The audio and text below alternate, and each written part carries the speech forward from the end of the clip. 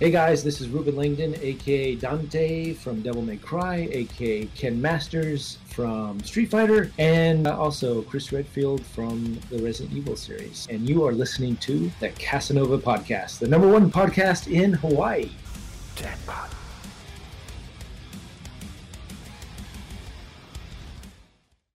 The Casanova Podcast, the #1 podcast in Hawaii, is brought to you by these contributors on Patreon. If you'd like to see more content like this more often, as well as more podcast reviews, impressions, early access releases, live streams, and original content, then consider becoming a patron today.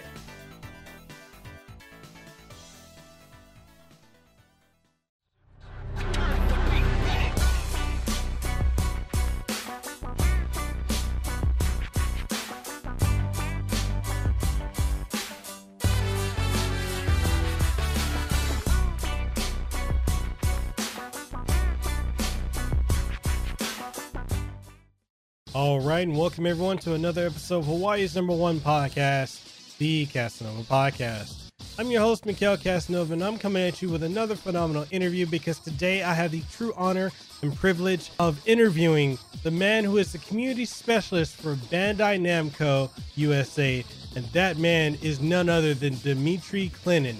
Now, I am just beyond in disbelief at the opportunity I have today to be able to interview Dmitryi. And in this episode, we talk about a variety of topics, from his position as a community specialist and him working with content creators and different projects, being into MMA and boxing, and so much more. So if you're ready to do it, I'm ready to do it. Let's go ahead, give a big aloha and welcome to Dmitryi and bring him on to the show.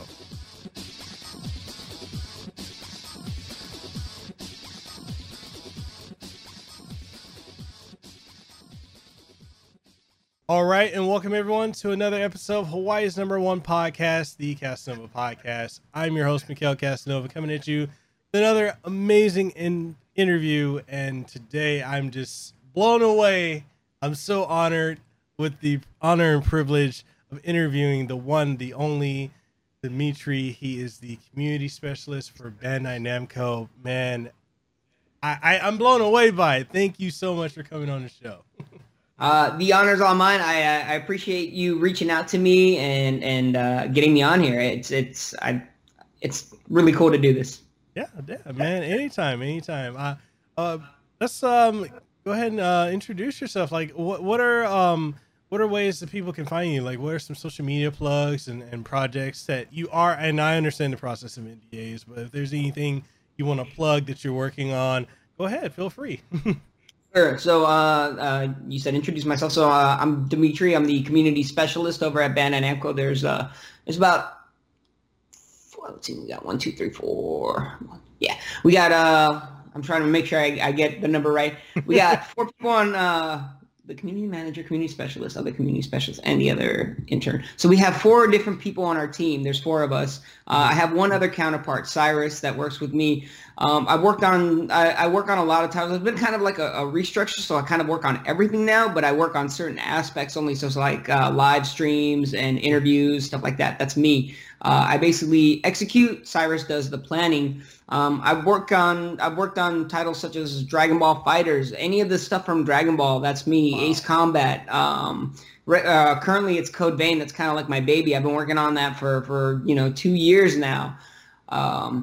And it's a lot of like live streams. It's a lot of interviews, going to conventions, dealing with content creators. I help them out getting codes and if they need interviews and such and stuff like that. So yeah, that's my job. That's what I do. It's my name. That's gotta be fun, man. Like I can tell by your energy, you're very, very passionate about what you do. And like, what's like a normal day for you? Like your day to day, when you're not on vacation. I'm sorry. I'm so sorry for interrupting you in your vacation, but like, what's a normal day like for you? So, first of all, don't be sorry. I don't mind being interrupted for stuff like this. Like, my job is my life. I could say I'm on vacation, but I love what I do. You said it was a dream job. 100%. It is a dream job. Like, coming in every day and talking about video games and working about video games. It's something that I could have only dreamt of. day to day, I come in, I check emails, I make sure all the content creators have their codes. I'm basically like the go-to guy. If something needs done, I get it done. I line up live streams. If there's an event coming up, like say TwitchCon, we work on planning stuff for that. We make sure we get the content creators to our areas where we need them, and to talk about the games, to make sure they're playing our games. I check on their content. I handle the Twitter, Facebook, Instagram, all the social media pages. That's me. I do all that. I mean, granted, there is help from other people, but for the most part, I approve all the posts. I make the posts. I make sure the content's okay. There's a lot of back and forth with our Japanese office, making sure that the content that we put out is okay, and making sure all the terminology is fine, stuff like that. So there's a little minuscule things day to day that I probably missed or can't talk about, but that's mostly day to day stuff. And then long term is like planning out live stream, planning out content for our channels. Awesome, man. Awesome. Like that I can't, man, that sounds like it's so rare. Like when you get to talk to someone who actually gets to have a dream job and they actually have the passion. Cause I'm so used to running to people that, they work the 9 to 5 and they hate their jobs. And it's like, it's reinvigorating to talk to someone that loves what they're doing, man. I feed off that passion. I love it. I love that energy. Yeah, I mean, when I always find it funny that people, and I've heard it too, where people in the industry are like, oh man, I don't know how long I can do this, or like I see them like, oh, I'm just getting burnt out. Sure, people get burnt out. I mean, that's why we have vacation. That's why I'm taking my vacation.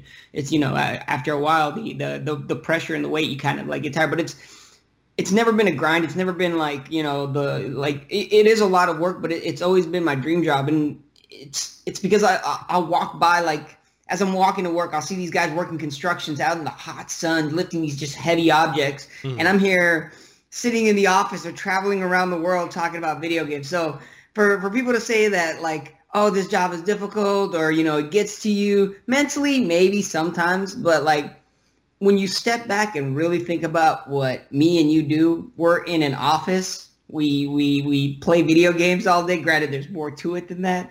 But at the end of the day, our lives are not that hard. So, like, for anyone to like, I hate to, I mean, different people will handle pressure different ways. But for anyone to say this is like a super difficult job, or like they don't like doing it, it's crazy to me. So yeah, 100% dream job all the way. Awesome, man. Awesome. Like, and that's the other thing too, is that I feel like a lot of people, like, they don't understand, like, cause I have a lot of friends that work in the gaming industry as well, from Hori to, PDP, Capcom, Nintendo. And it's something like they have that same energy that you have as well. And then, a lot of people that, especially out here in Hawaii, we're so far removed from the rest of the US, and it's, a lot of people here, the whole thing is like, oh, well, what's the gaming industry like? Oh, you're just playing games all day? Or the people that work in the gaming industry, they're just playing games? I'm like, it's funny because the gaming industry is like probably 10% gaming and everything else is business, but it's all fun because it's centered around gaming. So yeah, I mean, if it's centered around, something you like, as like video games, it's always going to be fun. I mean, you're not always going to have, good days, but at the end of the day, it's video games. It's not that serious. So I have to ask you, what got you into gaming and being passionate about gaming? Like, what is that moment for you? I always will remember this moment. So I am 7 years old. I've been in the U.S. about a month. I'm originally from Moscow, Russia. I'm Russian. Mm-hmm. We moved here during the downfall of communism. It's perestroika, the rebuilding of Russia. So our place was war torn. We had tanks driving through our city. There was very little food. We had no meat. Like it was very, it was a rough time. So luckily our grandpa was able to get us out in time, and we were able to move to the U.S. And you come out here and it's crazy. Like you can get like a cheeseburger, you can get like food like it's nothing. But I digress. So I moved to the States. I'm in the U.S. I don't speak any English, not a lick of English. And I'm just kind of exploring my neighborhood. I'm living in San Francisco at the time, in a little apartment with my mom and my younger brother. And I walk by this Radio Shack, and in the front display of for the, I don't know if Radio Shack still exists, but they're computer they're stores that sell computers, video games. Sometimes at the time they did they sold video games, Game Boys, stuff like that. Mm-hmm. So I'm walking by this Radio Shack, and inside the window there is a computer. I remember it. I believe it's a Tandy computer. Old school VGA 386 computer, and it's playing a game called Zaxxon. And coming where I come from Russia, there is no video games, or there was no video games at the time. This was 1989 is when I came over here, and I see this computer running Zaxxon, which is like this top-down shooter, mm-hmm. and I'm like, what the heck is this? I run into the Radio Shack. And I don't speak any English, and the guy's like, can I help you? And I just point to the computer. He's like, oh, you want to play? And I'm like, I shake my head, and he lets me, like, check it out. And from that point on, I was addicted to video games, like, just because, like, I've never seen anything. Being able to see those graphics on the screen, and being a kid at the time, you kind of have to use your imagination. Zaxxon's a little 2D space shooting game, but I didn't see that. I saw, like, I'm a spaceman. I'm in space fighting aliens, and the challenge of dodging these things and shooting them and blowing up, and the lights and the sound, it just inundated me into this world, and I was just like, wow, I need to see more of this. And as I grew older, and as I met friends in school and stuff like that, they'd let me come over, and they're like, hey, you want to check out Super Mario Brothers? I'm like, what is Super Mario Brothers? And like, I come over and I play it, and like, hey, you want to check out Alter Beast?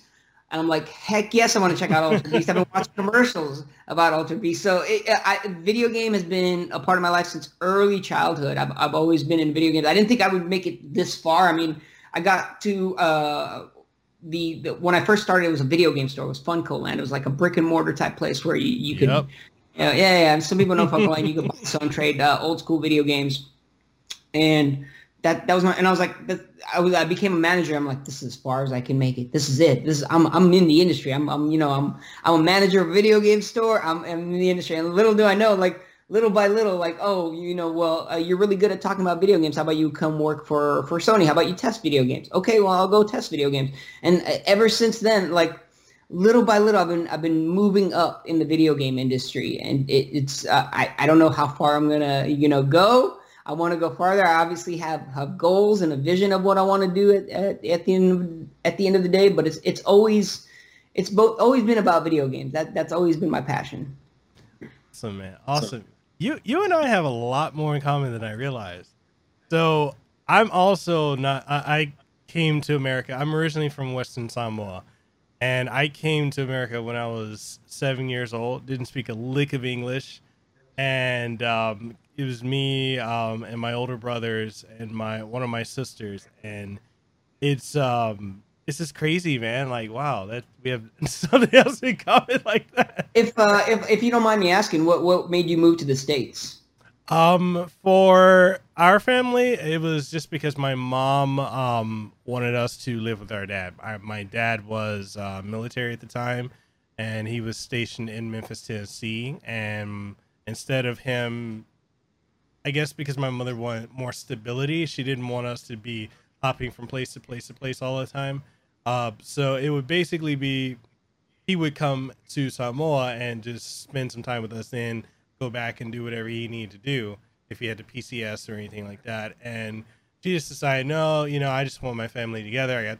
I guess she got sick after 10, 15 years of him in the military, so she just wanted to move our family to where he was.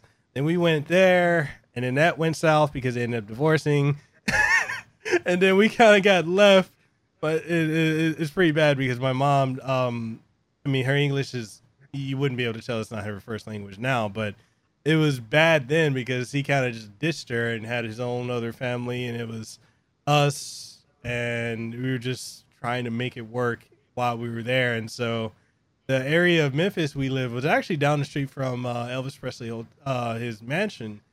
But the neighborhood, and a lot of people don't know this, like the neighborhood around the mansion is really, really bad. and that's where we were. And so we had the cultural difference and you know, the language barrier, and it just got to a point where my mom was like, I think when I hit 14, 15 years old, my mom told me, and she's like, we got to move back to the islands. I can't stand being here anymore. So for me, she's like, she'd already been homeschooling me just because my older siblings kept getting in fights all the time. And it was always us getting picked on because, you know, we had longer hair. Most Samoans, we usually grow our hair out. And in where we were, it wasn't very diverse. So we were sticking out like a sore thumb. And my mom she's like, you're going to test out. You're going to go to college. I'm like, Mom, I'm only 15. She's like, I don't care. You're doing all this schoolwork. You're just going to test out. You're going to go to Hawaii. I'm like, Hawaii? I thought we were going back to Samoa. She's like, no, we're going to Hawaii.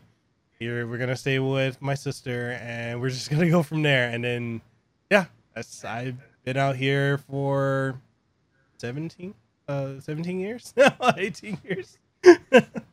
Your mom sounds like a very strong woman. To a fault. My mom's the same way. She made sure I you know, went to school and no matter what, you're gonna learn this language. You are gonna be successful. And sure enough, they both of our moms pushed us to be the best we can be. Yeah, definitely.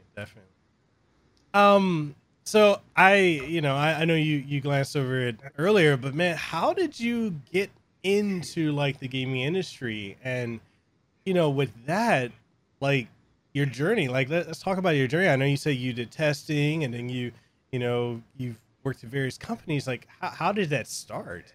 Sure. So I can kind of go into that. I can give you like the finer details. I started when I was in high school. I was working at Burger King at the time, and I used to visit the video game. Sorry, one sec. Let me get some water. Go for it. That's something coming like that. I thought I would like, not have to cough, but let me just clear my throat real quick. No, go for it. Thank you. So I was working at Burger King at the time. It was like one of my first jobs out of still in high school. While I was in high school, and the video game store was upstairs. Funkoland was upstairs. The manager would come down there and order his food, and I'd go upstairs and play video games, and we talk about video games. Me and him became friends, and he's like, "Hey, man, you're really into this. You know, why don't you try applying here?" I interviewed. I got the job. I like looking back at it. I thought it was like I was so stressed out about interviewing for the video game position, but like looking back at it, it's like they just needed people to work. So I went in there, and as long as you knew about video games, you pretty much had the job. It really involved kind of, you know, selling. All of it was based on commission. So selling cleaning kits, selling memberships. That's what we did. We pushed those things. I mean, we got our regular hourly wage, and then we had the commission as well. So you had to be really good at talking to people. And I kind of developed a system of like just talking to people and make sure they bought the cleaning kit and making sure they bought the membership. Working at a video game store, you're going to have people in the industry come in to buy their video games. Mm-hmm. So I had a guy from Sony who I still keep in contact with today. He's one of my best friends. I'm actually going to his wedding in November. Wow. He's the one that really kind of, I mean, video game store is, I wouldn't say it's kind of the doorway to the industry, but it's not the industry. So he's the one that really got me into the industry. He was a senior. He was a QA lead, which is like he manages the other testers. He got me into Sony. It was a contract job. I was there for a year, and I was a third-party tester. So I would test all like the third-party games that would come in from other companies. So I was working there, did really good, found a lot of bugs, you know, did that. And then like after the contract was up, Sony doesn't usually like kind of, well, if you're really, really good, but you have to come back like multiple times, you have to have multiple contracts. They kind of have to see that you want it. That's when they hire you. I was there for a year. My contract ran out, and I was kind of just like, I was done. So between the video game, the job working at the store, in between Sony, that's when I was living out of my car. I just couldn't afford an apartment at the time, working at Funkoland. I got a place, and then it just like I got kicked out. Like I just couldn't afford the rent, so I had to live out of my car for 2-3 months until I was able to find something. It was just all my clothes was in that car. Mm-hmm. Everything was in there. I would just sleep in the parking lot and then just go to work the next day. So I won't go into like the details and trials and tribulations. That we could save that for another time. But yeah, going back to Sony, I was there for a year, and then I went over. I got contacted by Sega. They found me on LinkedIn, and like, hey, do you want to apply for this? And I was like, sure. It's a 9-month contract. So once again, it was testing. But this time, Sega was a little bit different. They saw my potential, and I moved my way up. I became an assistant lead, then I became a QA lead, and then I moved up to. They wanted to keep me around. They kind of were like phasing out the stuff, and they were moving the testing stuff to another location. Mm-hmm. But they wanted to keep me. They saw that I was really good. Like I said, I have a passion for this thing, and I'm really driven when it comes to something I want to do.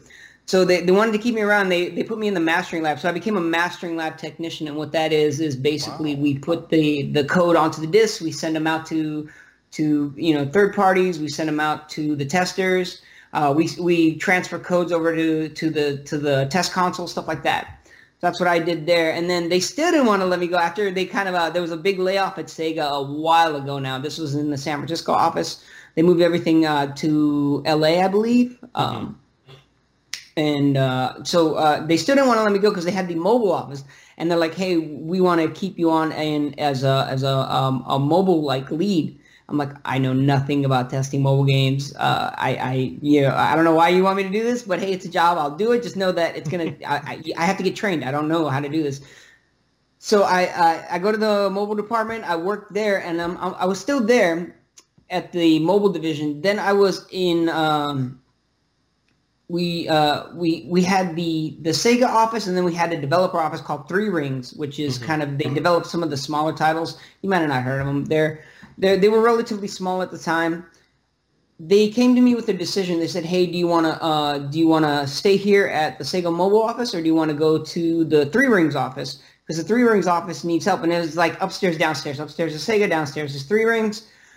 And they're like, well, I thought to myself, well, if they really need me and they're asking for me, I'm there wherever I'm needed. So I kind of make the switch. I'm still technically at Sega, but I sign a contract kind of with Three Rings, and at the end of it, Three Rings, everybody got laid off. So if you were Three Rings, you were canned. Sega Mobile, I believe, is still in San Francisco. I think. But if you were Three Rings, like if you have a contract with them, even though I was technically a Sega, they have to lay you off. That was just like everybody at Three Rings got to go. So it was kind of luck of the draw. It was just like I was at Three Rings. I had to go. Luckily, the QA supervisor for Sega, he already had left the company. He didn't stay at the mobile division. He went over to Bandai Namco. And I contacted him. I was like, "Hey, man, I got laid off. I got nothing. I'm gonna look for stuff, but is there anything for me? Like, why don't you go look on the webpage and see what kind of or the Bandai Namco website and see what kind of job looks interesting to you?" And I look, and there's a bunch of like programming stuff, and there's network stuff, and there's IT stuff, and I know none of that. But I saw the community job, and I read the description. I was like, wait, I did some of this at Sega because while I was at Sega, I would help out at events like. If we were at E3, I'd be the one driving the game, and the community person would be the one talking about it because I was really good at playing video games. They were really good at talking about video games, so I'd be the driver for that. And I applied for the community part.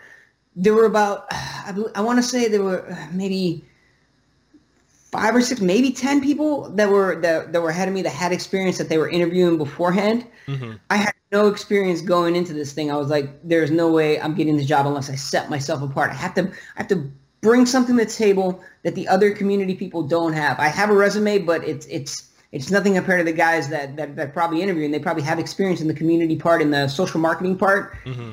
I had none of that. I was like, all right, think. What am I going to do to set myself apart? So I look at the job and I look what it requires. And I was like, I know what I'll do. I'll make a podcast and I'll make a video and I'll show these guys like, hey, I can create content based around your titles, based around your IPs. And I can do this for you. Mm-hmm. And so I did. I created a podcast called The Stage of History. I still have it on my laptop. It was a podcast kind of that goes into the history of different games. So I made a stage of history for Pac-Man, and I did all this research. I spent a week researching Pac-Man. Why did the creator create this character? Why was he called Pac-Man? What were the influences for the game? And I put this together and I cut it down into this 10-minute podcast talking about the history of it.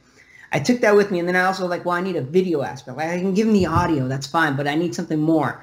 So I made a top 10 Naruto facts video. Yeah. All right. I kind of went through and, what are the top 10 facts about Naruto? And I put that together in a video. I cut all the different little, I took videos from other YouTube channels of the Naruto games at the time. Mm-hmm. And I cut that all together and into a top 10 Naruto facts video. I put it on my phone and I go into the interview. So if there's one tidbit I can offer the people listening, if you're looking for a new job and you don't have the experience, bring something to the table that will set yourself apart. I know it's kind of it goes without saying type of thing, but some people don't think about that. Some people think a resume will just carry them through interviews and stuff like that, and it won't. But yeah, that's how I got the job. I mean, from working at Burger King to working at Bandai Namco, it's crazy. And at the time, actually, going back to Burger King, the reason I wanted to work at Burger King was I could save up enough money to buy a PlayStation 1, which I see in your background there, Tekken 3 and Ace Combat. Bandai Namco, or at the time it was just Namco. Though that was my favorite company. I thought they made like the greatest games. I love Ace Combat 3. I love Tekken 3. I was like, man, this is so cool. And then like going in there and seeing all that stuff in their office, I was just fanboying out. I was so excited. And then when I got the job, I was running around the house like crazy. I was like, I can't believe and that's why it's a dream job to me. Like playing the games that these people make and then going to work for the company and seeing how like the sausage is made. It's crazy to me that this is what I get to do. It's almost like destiny. Like I was destined to do it as I don't know, cocky as it sounds. It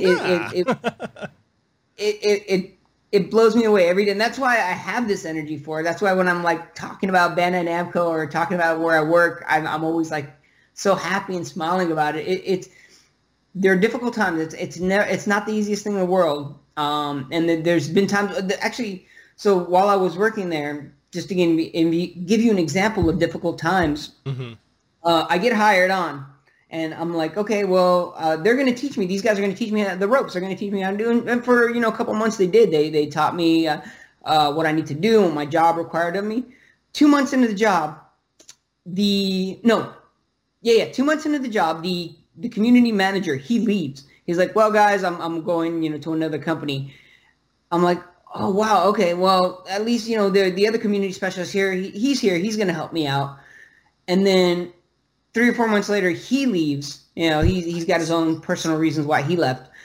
And I'm by myself. It's 2 months into my job. I know very little about what I'm really supposed to do. Uh-huh. And I'm by myself. For the next 2 months, it's just me running all the social channels for Bandai Namco. And there were some tough times, like, or I was getting like 2 hours of sleep, and it was crazy at the time. Luckily, we found the right people, we have the right team in place now. But yeah, at the time, it was just me. It was a really interesting time, but I got through the fire, and everything's cool.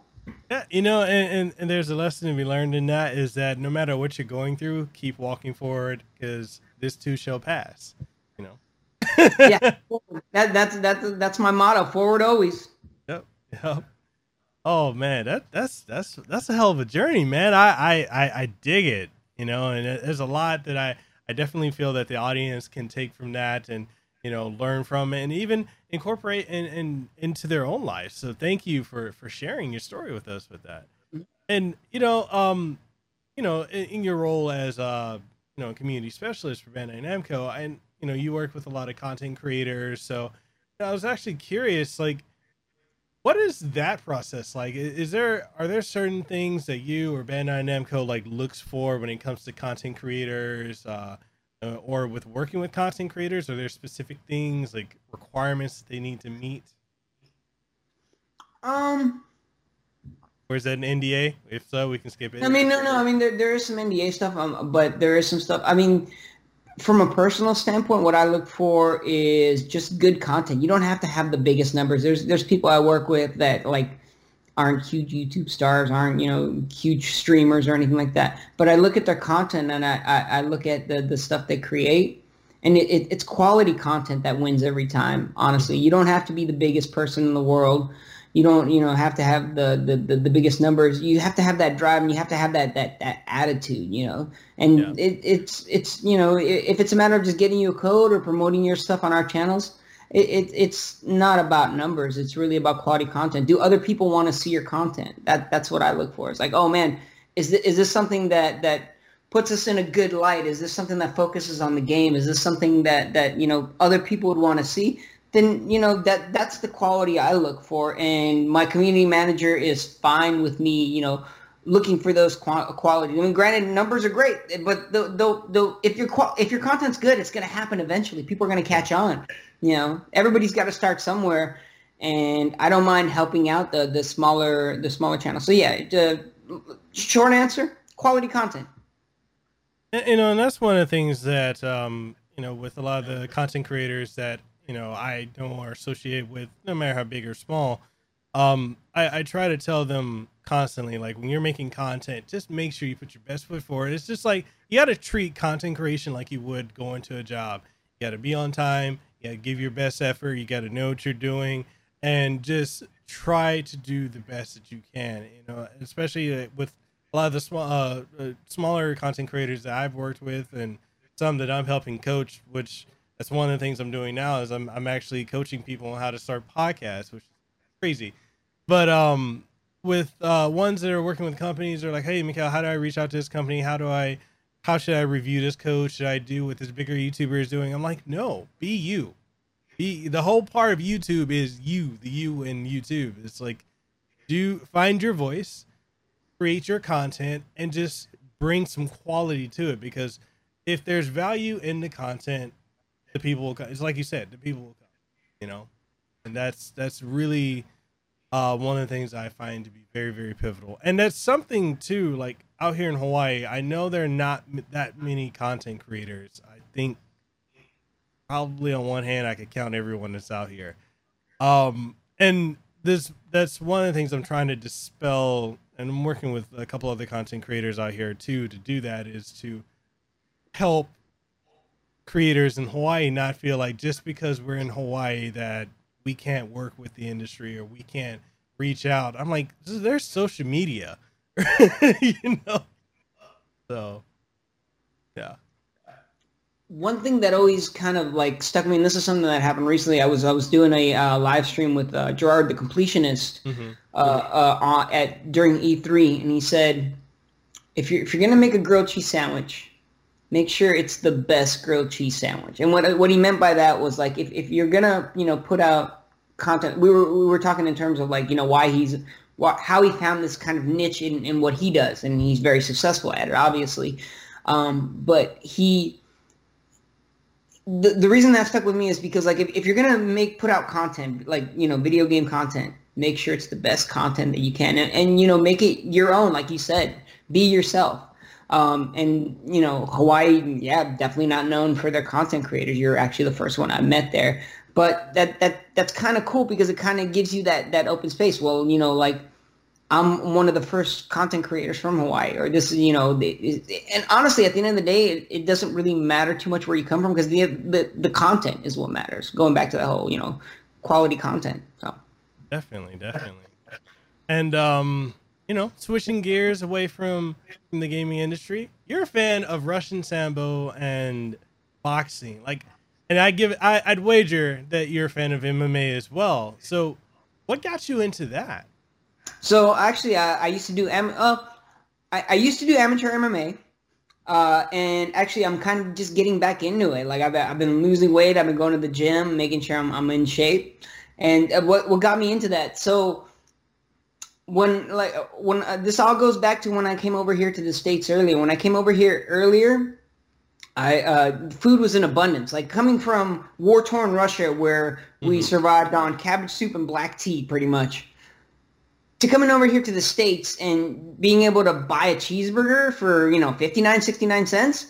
Holy smoke! So we go ham on this stuff. We start eating food left and right, and next thing I know, I'm in high school and I'm weighing 265 pounds. Just this huge kid that just super overweight.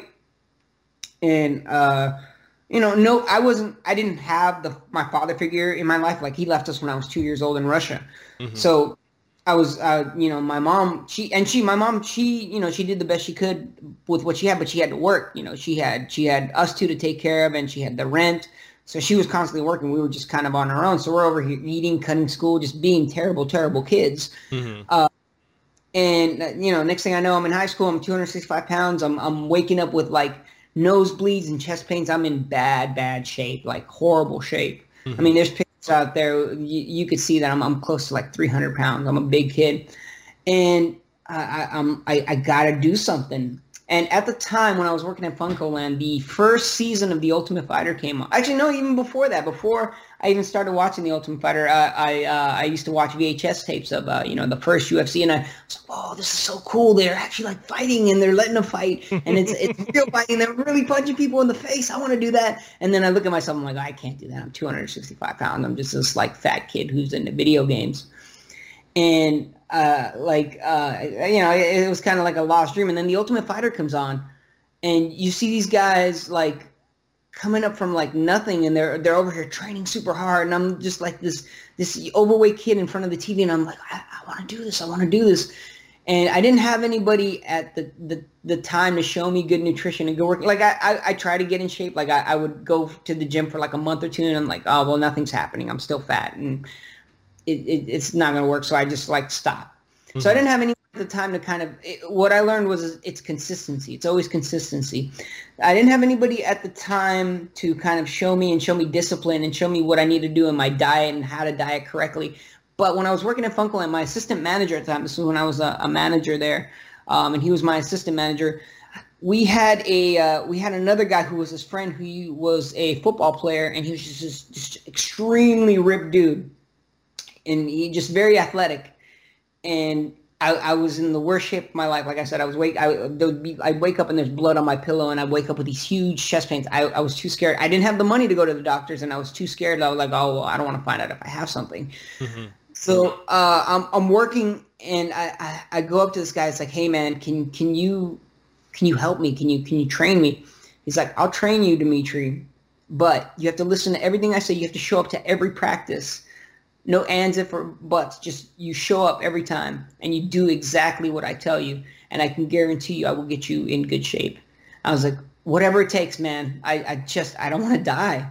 And he got me out on the field. He's like, no, you're not going to the gym. It's not the gym. You're going to be running out here. You're going to be doing push-ups out here. So for the next 3 or 4 months, he would just have me out on the high school football field running laps. After the laps were done, it's push-ups, it's bear crawls, it's whatever. Every night from when I got off work, after working 8 hours, I would be there from 7 to 11 p.m. So what's that? 7? So that's 4 hours. I'd be out there, and he'd just be grinding me like, no, push-ups, jump rope, back to running. You're going to sprint these, you're going to run these, you're going to sprint these. And he would just have me out there, and he'd have my diet on point. He's like, this is what you're going to eat. And I was taking in about like 500 calories a day. Like I was eating salad, I was eating oatmeal, and I was eating chicken. That's it. And then I'd be out there. And every time I'd get hungry or every time I get tired, I think about it. It's like, what do you want? Do you want to die? Because if you go back to what you were doing, you're going to die. And sure enough, after 2 months of super strict dieting and working out 6 days a week, I got into decent shape. I dropped 100 pounds. And he's like, okay, now, yeah. And he's like, okay, now we can go to the gym. Now you can go in there and start lifting weights. And then when I got in there and I started lifting weights, I love this. I'm like, it's like being a superhero. It's the closest thing we'll ever be to superheroes is having like super strength. So I'm like over here lifting, and I'm seeing the definition come in, and I'm seeing all this. I'm like, okay, well, you're doing all this. Why? Do you want to test you? Like, why are you doing all this? Is it just for looks? Is it just, you're healthy now, but why are you doing this? And then at the time, when I was losing weight, the Ultimate Fighter came out. I was like, hey, I'm in shape. I can find a gym that teaches boxing. I can find a gym that teaches like Russian sambo. So I started looking up online. Where can I, where can I find a gym? And there was a local one that trained MMA, and there was another gym that trained boxing at the time. And I kind of walked in and was like, hey, I want to fight. And like I thought for sure they'd kind of like laugh at me, and they were like, "Ah, yeah, you're this old. You got all this like loose skin." But no, they luckily I found two coaches that understood that if you have a dream and you have the drive, and they saw it in me. They saw that I had that drive to like. It wasn't just a one fluke thing. It wasn't like, oh, I just want to train for a little bit and then leave. I want to like fight. And my MMA coach at the time, who was actually the football coach of the guy that used to train me. He was actually an MMA fighter, professional. So nothing big, no big, like really big organization, but he did fight professionally. He had 10 like professional fights, and he went in there. He got me my start. I was in there. He got me into some smokers over at AKA, which are like amateur matches. I got some of those in, and I started to get really good at this stuff because I was so passionate. That's the thing with me is if I find something I'm like a dog with a bone. If I find something I'm passionate with, I'm holding on to it. Yeah. So I started training. I started, he would teach me wrestling and he would teach me boxing because he would be training over at AKA. Sometimes he'd be training at other places. So he'd take that knowledge and bring it in there. And the one thing that I had over the guys that I was training with is the boxing, because I'd go to another gym and I was spending like my money that I was working at. I guess that's another reason why I was living in my cars, because I was spending my money on training and stuff like that. But that's what I wanted to do. So I had the boxing. So when we'd have these sparring sessions, they noticed like I was really, really good at boxing, and I went 3-0 as an amateur. Nice. But then the training started to take its toll. Like I had a torn rotator cuff, I broke my foot, broke my arm. I had like my teeth busted. Like all these are fake right here. These four front teeth, like, yeah, they're veneers. They're implants. They had to be put in because I got my face kicked in. So, yeah, I mean, it's a long story, but like the injuries took its toll, and I was like, man, I'm kind of too old to be fighting. Like I wanted to go pro, but I let that go. The younger guys, are getting up there. But the Russian Sambo and stuff like that, as I moved forward in my career at the time as an amateur MMA, I went to other gyms and I found like other places, and I was lucky enough on the day to come in and train with Nate and Nick Diaz's Sambo coach, Valery Ignikov. He was at the gym I was training with at the time. And Russian Sambo is what I was looking for. And he's Bulgarian, but he knew the art. And he would teach me like these leg locks and stuff like that. And I fell in love with it. Plus, the best fighter in the world, Fedor, is Russian. So he was a guy I always looked up to. So when I found out about Fedor, I was like, well, what's his style? And it's Russian Sambo. So I was like, I got to learn. It's from my country, and B, the best fighter in the world is using it to like kick all these guys' butts. Mm-hmm. So I have to figure it out. And so I would watch videos on Russian Sambo, and then luckily I met Val, and he taught me the basics, the throws, the leg locks. A lot of the big aspects of Russian Sambo is leg locks. Yeah. And it's basically Russian Sambo is basically amateur MMA, like with a gi and headgear. So I mean, you're throwing punches, you're throwing kicks. So I did that for a while. And then, after so many injuries, I'm like, I'm getting kind of too old. I'll still train. I'll help out the guys at the gym, but it's I don't know if I'll ever go pro. And then I found the job at Bandai Namco, and it's like, well, if I keep doing this, I'm gonna get injured, and then I'm not gonna be able to work. So it's follow my passion as an MMA fighter and try to make it, or follow my passion in the video game industry and have kind of like a secure income. And I kind of, at times, I kind of feel like I took the easy way out, but I don't regret it at all. Like, I love working what I do. And then I still get to train from time to time. I still get to go in there with the younger guys and kind of be a human punching bag sometimes. But I still learn. I still have fun in them. I'm gonna, there's a 4-man tournament coming up, I think at the end of the year. I kind of just want to test myself, see what happens. So the fire's still there, but we'll see. We'll see. But yeah, that's why I'm so passionate about MMA. Like, that's the hardest sport in the world is MMA. And I've always kind of been like a solo guy. Like I was never into sports. I was never into team sports. You have to rely on someone else, and you have to rely on other people in MMA training. But at the end of the day, when that cage door locks, it's you and another guy. Yeah. You have to, it's a kind of a very selfish sport, and I like that aspect where I control everything. If I lose, it's on me. Yeah. I did everything I could, but at the end of the day, it's on me. So that's why I love MMA so much. Long story short. Oh, dude, I love the story.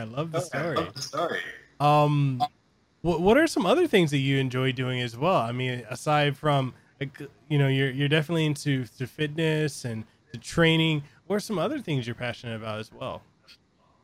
That's pretty much it, if I'm being honest. Like video games and training and fighting, like that's it.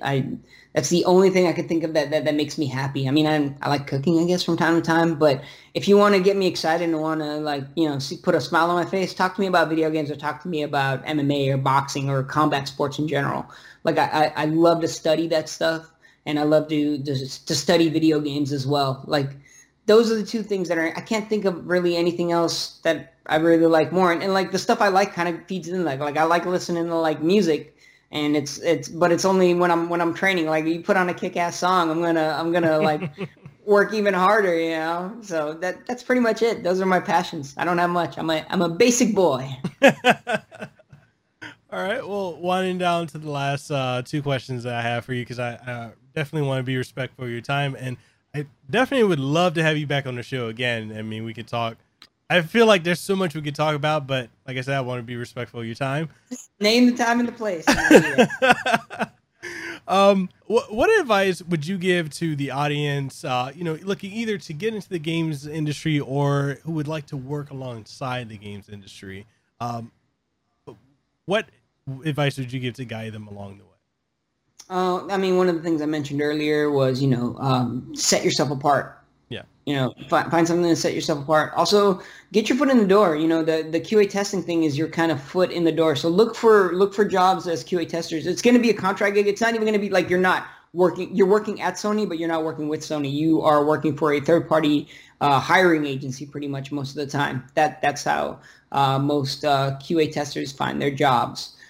Is through that. So like go on LinkedIn, look for companies, and these third-party hiring agencies want people. That's how they get paid. They find people and they want people. So like that's your foot in the doors. Look for those QA jobs. If you're just starting out, you're not going to find anything better, honestly, unless you have a degree in something.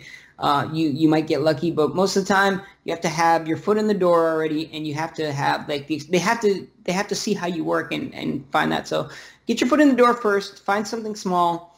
And the other thing is never, like, it took me 9 years to get where I'm at.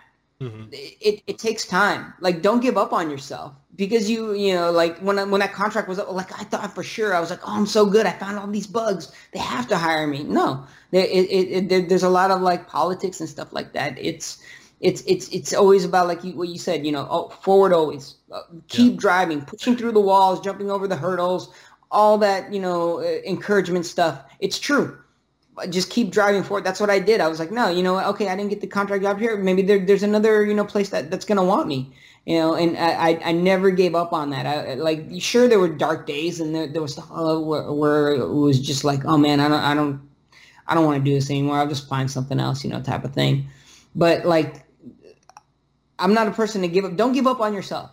Yeah. No matter like, if you hit rock bottom, if you think that's rock bottom, trust me, there are people way worse off than working at like a 9 to 5. There's people out there, like you said, being homeless and stuff like that. So don't give up on yourself. Like, know your worth. Know that you're better than what you think you are. Who you are is a stepping stone to what you can become. That I forget where I got that quote, but like it's 100% true. Just keep driving forward. And lastly, then I think there was a third piece of advice. I can't really think of it at the time, but I guess those two are a good starting point. Just keep driving forward, and just like you found video game. If you're even like thinking about being in the video game industry, you're already playing video games, so you already have the passion for it. Don't lose that fire. That's it. Yeah. Is there anything you want to leave the audience with before we go? And when are we gonna see you out here in Hawaii, man? I would, one of these days I would love to visit Hawaii. I've seen pictures. A few of my favorite BJ Penn. He's from out there. Max Holloway right now. So. Yep. I've seen, you know, pictures, I've seen video of these beautiful islands, and I definitely want to go out there. Granted, I'm Russian, so ice cold blood runs through these veins. And I don't do well in hot temperatures, but it looks like a beautiful place to stay. I definitely want to go. I'm vegetarian, but I might have to give that up to try some of those delicious spam burgers. So I don't know. One of the I will make my way out there, and when I do, I will hit you up so we can go and hang out. Hopefully sooner than later. I don't know. Maybe sometime next year. Awesome. Awesome. I mean, it's not too hard to like book a ticket out there and, you know, kind of chill out there. Like, so I definitely want to go out there and see it with my own eyes. Definitely. I mean, anytime you'd be out here, you'd be surprised the amount of times you'll see Max Holloway, you know, walking around somewhere, or you'll see BJ Penn or other MMA people. That's just how it is out here. It's so, like, a lot of people, I've seen tourists come and they're like, "Is that Max Holloway?" And I'm like, "Yeah." And they're like, "Oh, can I get an autograph from you?" I'm like, "Yeah, hey Max, come over here." Like, literally, like, and it's just how we are out here in Hawaii. Like, I absolutely love it. And man, anytime you come out here, just let me know. If you need a place to stay, you can stay with me. I have a big house down the street from Waikiki. And here's the interesting thing, is all the people that I worked with in the industry, the voice actors and producers and teams from different companies, when they come out to Hawaii, they actually stay at my house. And then we just hang out for like a week or two, or however long they're here. It's crazy, man. Like, it's that's just our spirit, man. It's the Aloha spirit. So if you're out here, you need a place to stay, you can stay with me, man, anytime. That's on record now, so I'm gonna hold you to that. But yeah, I'm definitely gonna make like that. This is also it's a promise. So probably, I don't know about this year because I have a lot of traveling I got to do. I'm going out to Vegas pretty soon. I want to go back out to Japan. Have you ever been in Japan, by the way? No, I need to go. Yes. So if you're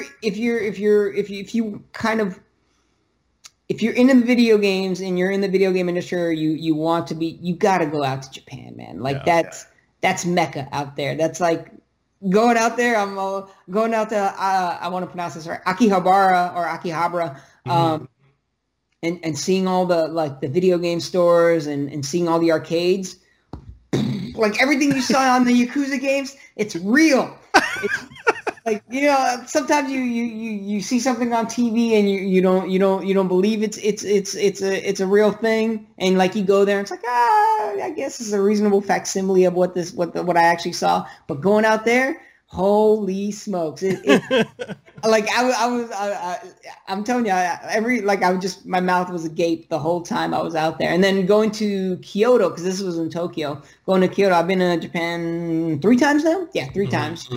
And going to Kyoto, like if you think Hawaii's chill, like Kyoto, man, is like time, like literally time slows down. Everything just, and you're just like in super chill mode. You go to the hot springs and you're going through all these temples, and it's everything you saw in Japanese RPGs.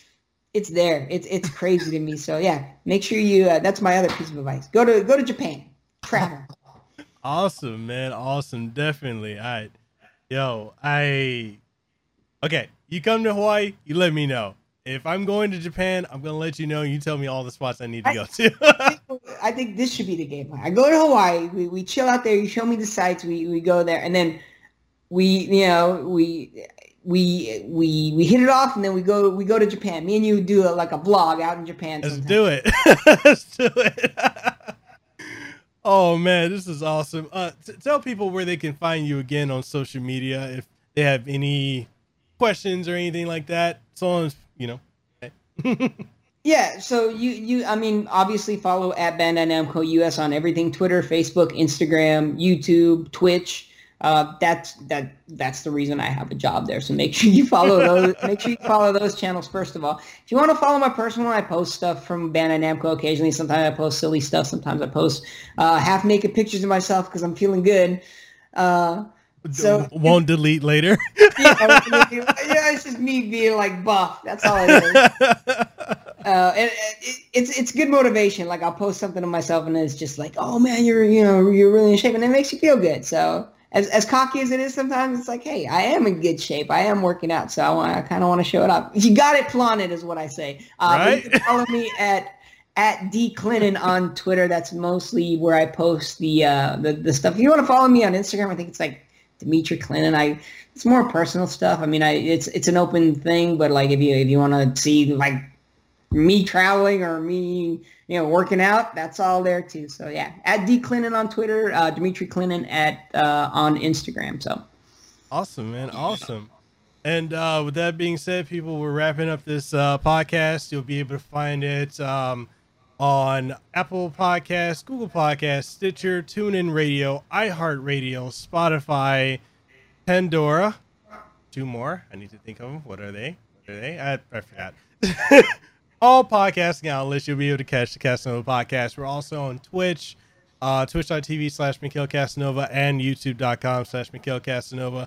I try to syndicate all the podcast episodes to be on all platforms at the same time, and you can find it.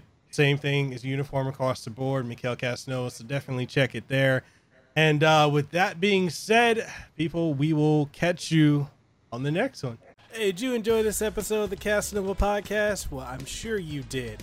And since you did, and you're wondering where else you can find it on every podcasting outlet. Yes, that includes Apple Podcasts, Google Podcasts, Stitcher, TuneIn Radio, iHeartRadio, Spotify, Launchpad DM by Podcast One, and so much more. And the only thing I ask of you is if you truly enjoyed it, even if you didn't enjoy it, please leave a rating and tell us what you thought of it, what you like, what you didn't like, and everything in between. And also, if you're looking for video formats of this podcast and many more, you'll be able to find them on youtube.com/Mikhail Casanova, as well as on twitch.tv/Mikhail Casanova, and new episodes every single Monday morning, 8 a.m.